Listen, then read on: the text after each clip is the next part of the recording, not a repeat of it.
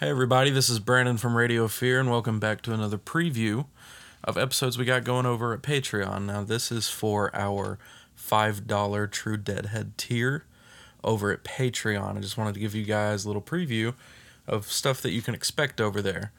You head over to our Patreon at patreon.com/radiofear. Support us at least the $5 tier. You get an episode that we do exclusively for the Patreon. So yeah, I hope you guys enjoy the preview. If you're listening to this, then I must warn you. Tread carefully, for the information within these forgotten manuscripts may have been hidden intentionally. These are Radio Fear's Lost Pages.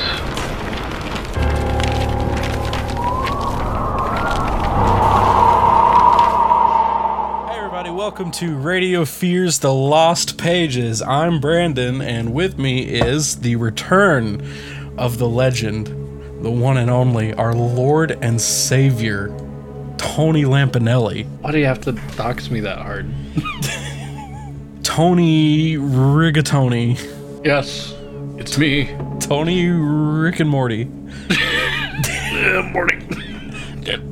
Morty gotta throw money.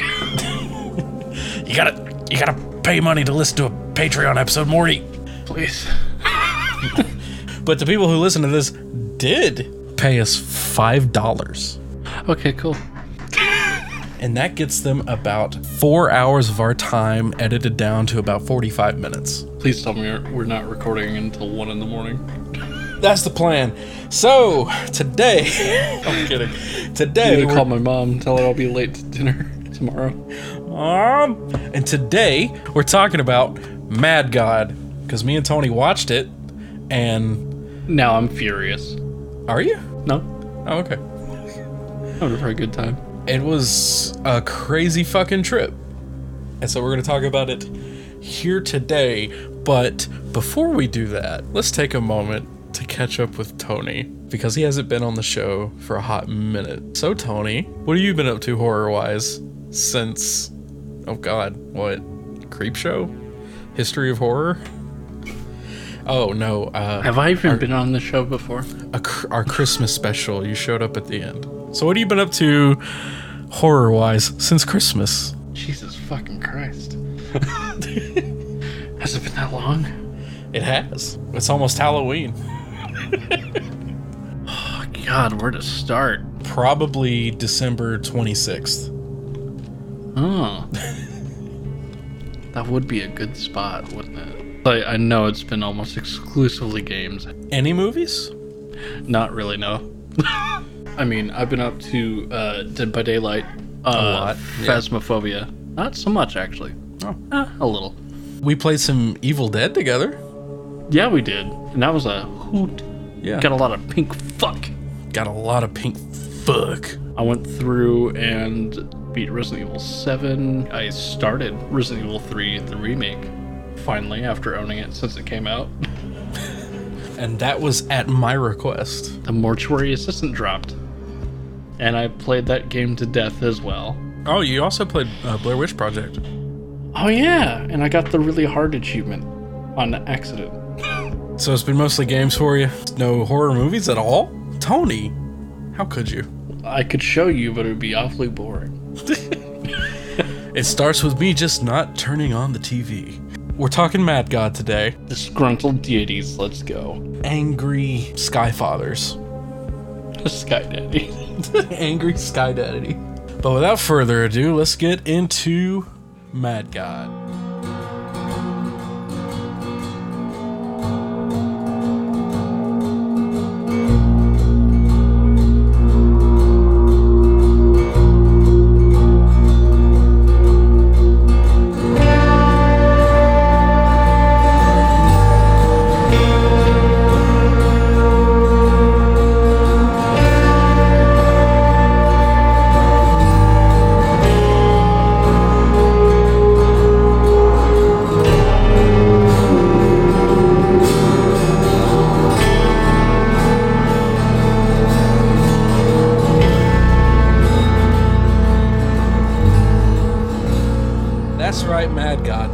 project of Phil Tippett, 30 years in the making. The same legendary Phil Tippett that worked on special effects in Star Wars, RoboCop films, and Jurassic Park. Mad God started during his work on RoboCop 2, and he would do it as a side project for years to come until Jurassic Park. The revolutionary CGI work he figured was going to put him out of business, so even though he had done a lot of work on Mad God at that point, he scrapped it and didn't go back to it for about 5 or 6 years until he was pretty much begged by his colleagues and fans to continue the work of Mad God, and he started up a Kickstarter which got enough money for him to fund his side project even further. And then after several years and after several previews of the film, that basically was a third of the film was previewed years before it was released, we got Mad God on Shudder, and it is currently sitting at the top of Shudder's premiere exclusives, which is pretty impressive to me. Oh yeah. So what took so long? It's a stop motion animated film, start to finish, with some live action in there. It thought to just hurry up the process a little bit because the live action bits are few and far between. And watching this movie, you could tell exactly how it took 30 years to do. In fact, at one point during its production and its creation, Phil Tippett, he would let students of his work on Mad God for more experience in the creation and animation and special effects and whatnot. The students worked on Mad God on Saturdays, and the scene where there's the mountain of dead soldiers was done by melting thousands of little army men together on wire. It took 6 of the students 3 years to complete that one scene. Fuck. Yes. That's a chunk of time. Yeah, there's a lot of blood, sweat, tears, and sacrifice that went into this film. And you can tell watching it that this was a, what did you call it, Tony? Labor of love. Labor of love, that's what it was. And some L and L. yeah. It was a lesbian of love. For the love of lesbians. For the love of lesbians. Oh, God for damn the it. love of lesbians. But yeah, watching this, you can see it took 30 years to make. There was a few scenes in there specifically when we saw them, like that overshot when he's driving the motorcycle, and there's like the muddy area with the reflective light coming off of the puddles and the wet sand. I saw that scene and the detail in that scenery that they created for there, and I'm like, yeah, this took 30 years. Yeah. This took more than a weekend. Mad God, Tony, could you in your own words give me a brief synopsis of this film? Well, it's kind of hard to do it completely in my own words, because up until reading the synopsis on Shudder, I would have just called him the dude. I'm the dude. So that's what you call me, you know? That or his dudeness or duder or, El Duderino if you're not into the whole brevity thing. But they continually refer to him as the assassin that doesn't assassinate things, apparently. He's sent to assassinate stuff. He's just not very Like good at his what? job. There's so many things. There's a lot of things. I think he's sent to assassinate that nurse thing? I don't know. Dude, who knows? Maybe the nurse, maybe the axolotl things that are hanging out in the jar. Anyway, fucking a dude is sent on a mission with a briefcase to an abstract world that kind of resembles hell, for lack of better words. Or a whole ass nightmare. I would say pick. both of those things work together pretty well. A whole ass nightmare in hell on the beach. The 30-year beach nightmare abstract horror hell. So he's taking this briefcase that has a bomb inside of it to detonate it in hell. He's trying to kill hell. He's basically Doom Guy with a lot less weapons. So this is a new movie, and I kind of want to do like a non-spoiler and a spoiler section. That's normally what I would do with a new movie, but a movie like this is kind of fucking hard to spoil because it makes so little like clear sense. The only sense that I gleaned from the whole thing was everything is topsy-turvy and the assassin really does not want to hear the radio.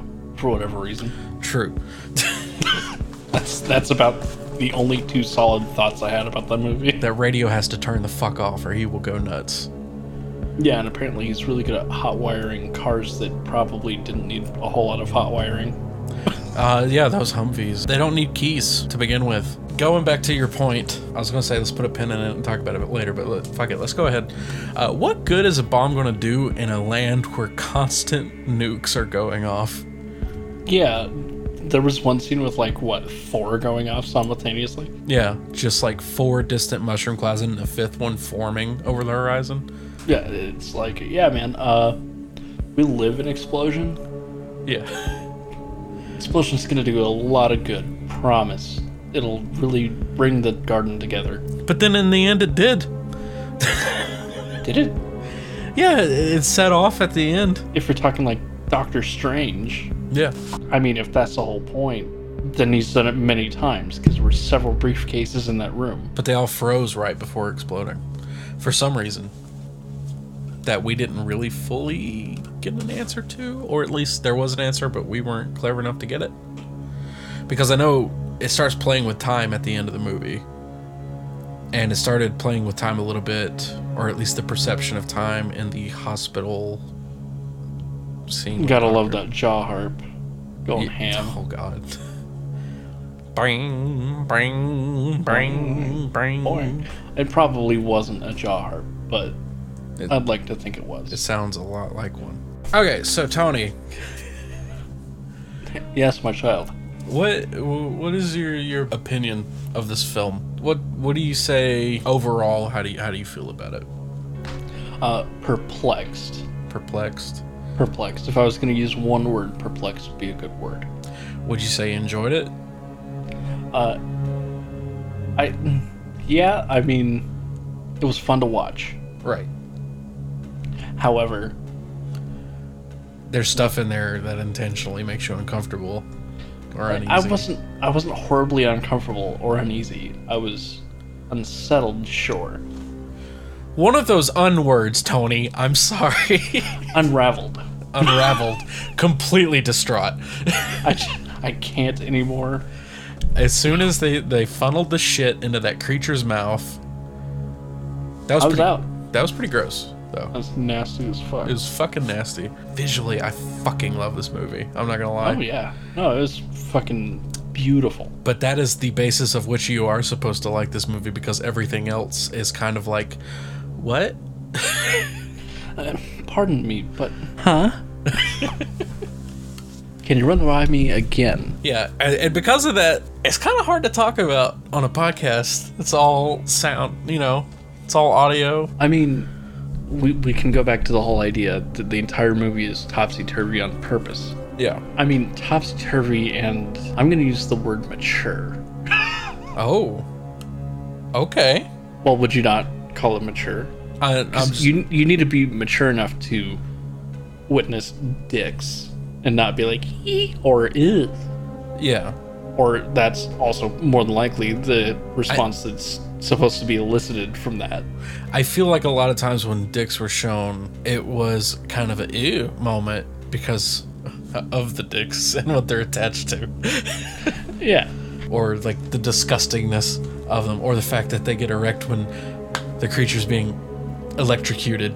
Zappified Yeah. by some Tesla coil looking ass. That's his kink. I'm not shaming this monster for, enjoying that. I'm not gonna kink shame or whatever the fuck you're supposed to be, some cave troll. Yeah, I think cave troll. I think that's a pretty good descriptor. Something about him seemed very Greek to me.